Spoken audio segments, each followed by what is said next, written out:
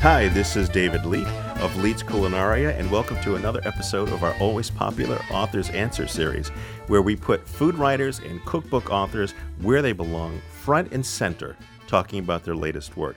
Now, bloggers, I want you to pay attention here. I'm talking to one of the most popular, most beloved bloggers out there, Gluten Free Girl. And she, of course, is Shauna James Ahern and her husband, Chef Daniel Ahern. And their latest book is Gluten Free Girl and the Chef, a love story with 100 tempting recipes. Welcome, Shauna and Daniel. Thank you, David. Thank you, David. It's a pleasure to have you here. Now, Shauna, some of our readers may not know your story. So can you tell us, you were diagnosed with celiac disease in 2005, correct? That's correct. All right. Now, can you give us a little bit of a summary of what that was like? I had felt sort of low-level lousy all my life. I never knew what it felt like to feel well. But, considering that's how I'd always lived, I never knew any difference. And then in my late 30s, I started getting more and more and more sick. So I got all kinds of intestinal issues. I got interesting, horrible headaches. I started not being able to stay awake, and I went to MRIs and CAT scans and 14 different doctors. They all thought that I had a different thing, ovarian cancer, kidney failure. They were all, very happy about it. Sickness of the day kind of thing. Sickness of the day, exactly. And nobody had an answer. And a friend of mine actually called and said she'd heard that celiac was the most underdiagnosed disease in the United States, and why don't I try that?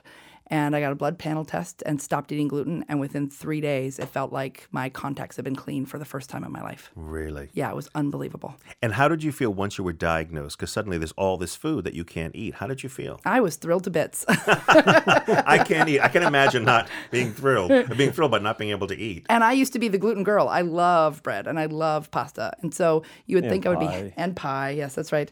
But you'd think I'd be sad. But I had been so sick that I'd been down to eating jars of baby food just to get some nutrition in me.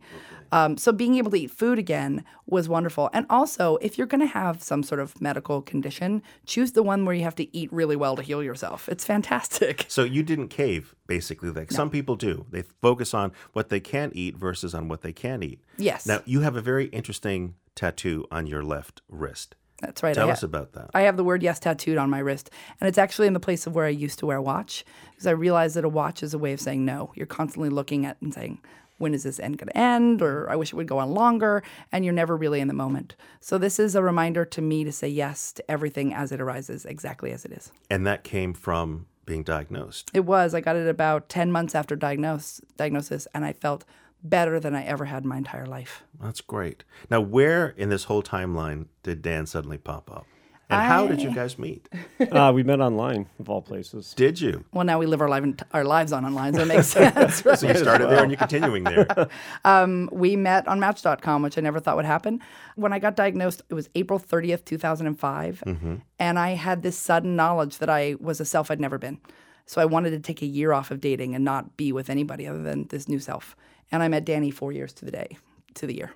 Wow, that's amazing. 4 years to the day. 4 days to the year is what I meant. So that's what I thought. Thank you. I'm thinking, wait a minute. A long the time numbers later. there. It's obviously you're not a math teacher. No, that's quite clear, believe me. You were a writing teacher, weren't you? I was. I taught creative writing in high school. Yeah. So tell me, how did this book come to be? After all, your previous book, which was Gluten Free Girl, How I Found the Food That Loves Me Back and How You Can Too. It was a memoir. Now, suddenly you did a 180 and now you wrote a cookbook. People usually write cookbooks first and then wait and live a little bit and then write a memoir. So what happened here? I've never done anything the normal way, David. What happened was my agent informed me that my love affair with the chef should really be in my first book, when I just thought it was going to go in the marketing proposal. So he was the last chapter of the book, and our love. And what I really wanted to do was explore a little bit more mature love. That first book ends, I think of now as all exclamation points, like, I'm in love, and he's a hearts chef, over the eyes. and he's so great, yeah. And it's not that we have troubles in our relationship, but it is, a much more real relationship now. So I wanted to write about what it's like to fall in love through food and then continue to be in love. Well, I think it's interesting that you say that, because in this book, you talk about a moment where sort of this sensual courtship came to a screeching halt, and suddenly you realized that you had to start facing the stove and making dinner. Tell us a little bit about that. Danny, being the very talented and generous person he is, the first 3 months of our relationship, he would bring home dinner every night. And it was beautiful, sumptuous dishes with sauces and swirls. And, it was a lot of wonderful food. And about 3 months in, he called me actually from the restaurant and said, "Hey, what's for dinner tonight?" And I thought, well, Honeymoon's over. Honeymoon's over. I'm really grateful in the end. I had missed cooking. And so it was a chance for me to get back into the kitchen. However, rather than trusting myself, I panicked and thought, oh gosh, I have to cook for a chef, and consulted every cookbook I could think of, looked at every recipe of the day, and ended up making him an absolutely terrible dish. Was it terrible? Ooh. Yeah, it was bad. How bad was it?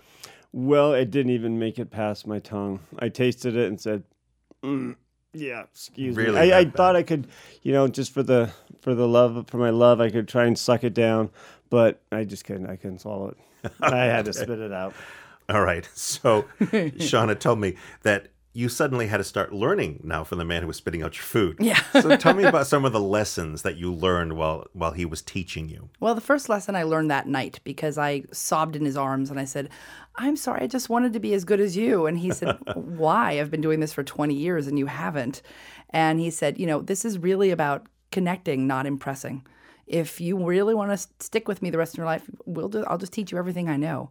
And so the book is really a record of everything I learned from him, from how to set up a mise en place, because I used to burn all the onions. And explain what a mise en place is. Oh, mise en place is where you will set up everything in advance and have your onions chopped and your garlic minced. And it's the same way that chefs work.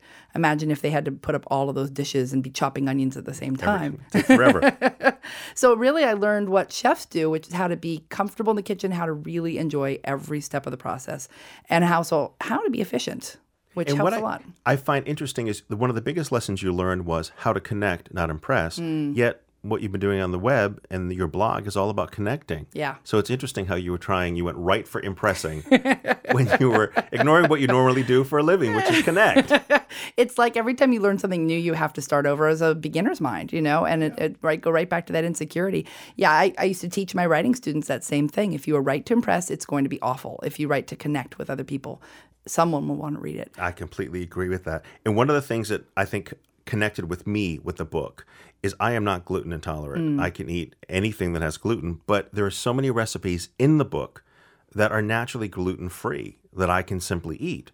And even the ones that are adapted because they're baked goods or they used flour originally, even those look very delicious that I'd be wanting to try. So I think that's interesting that I could flip through very lightly and find something tonight for dinner. And if I wanted to make something a little bit longer, a little more complicated for the weekend, it's also in there too. Now, was that something that you really focused on when you did the book? Very much intentional. In fact, I'd like to take out a billboard with that quote you just gave. That would be fine for me. On your next issue, your next edition, you could put it on the cover. Well, there are a few things. One is that my first impulse always is to find that food that's naturally gluten-free. You don't need to keep hitting your head against the wall and go, but I want a sandwich all the time. There are so many foods that are delicious that have no gluten. In fact, I have a column for another place that's if there is no gluten in it, I'm eating it. It's exposed me to foods I never knew existed before, and I'm grateful for it.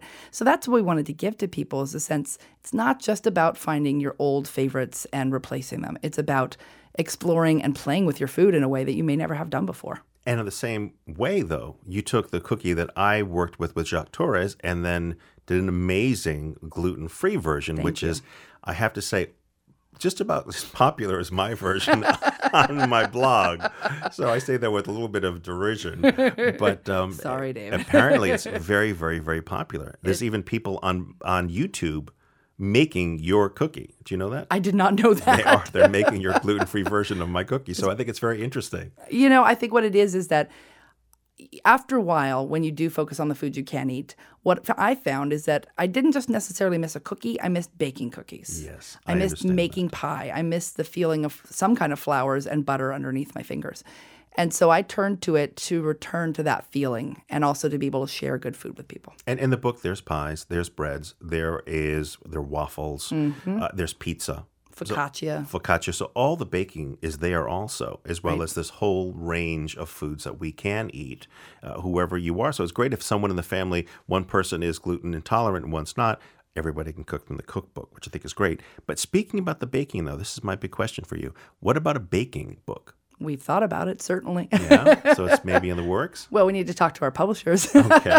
I think it might be a good idea considering how good the baked items turned out. And I think a lot of people would look forward to that because there are so many cookbooks out there, 1,001 gluten-free recipes. Well, really, is there that many things that have to be gluten-free? You're proving wrong. You'll have 100 recipes, and not all of them need to have special flours. Right.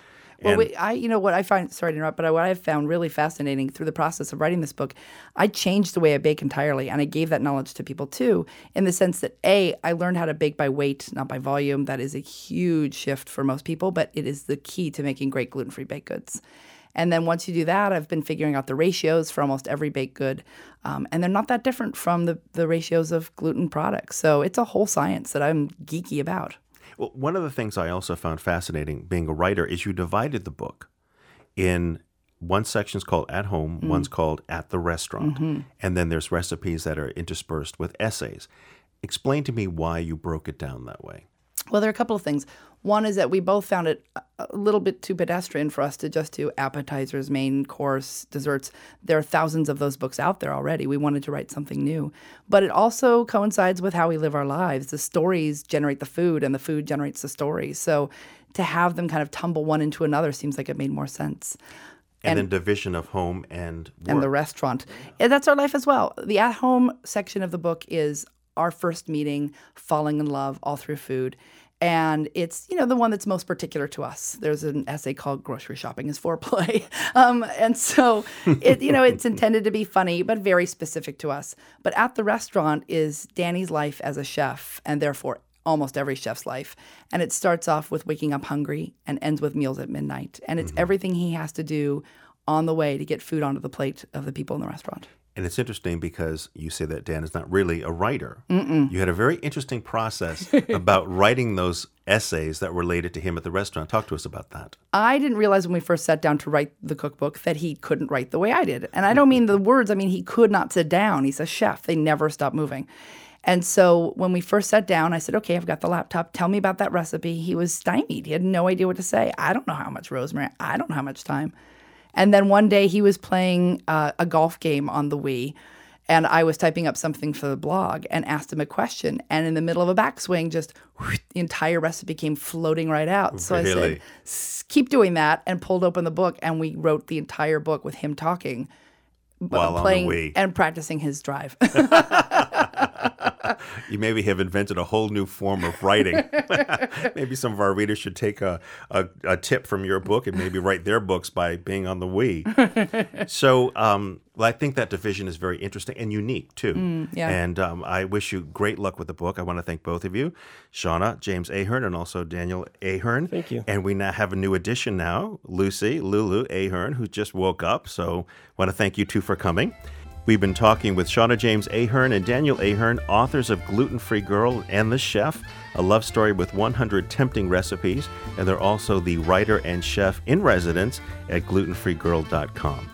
I'm David Leet for Leet's Culinaria. Tune in for another episode of our Author's Answers series that will always leave you hungry for more.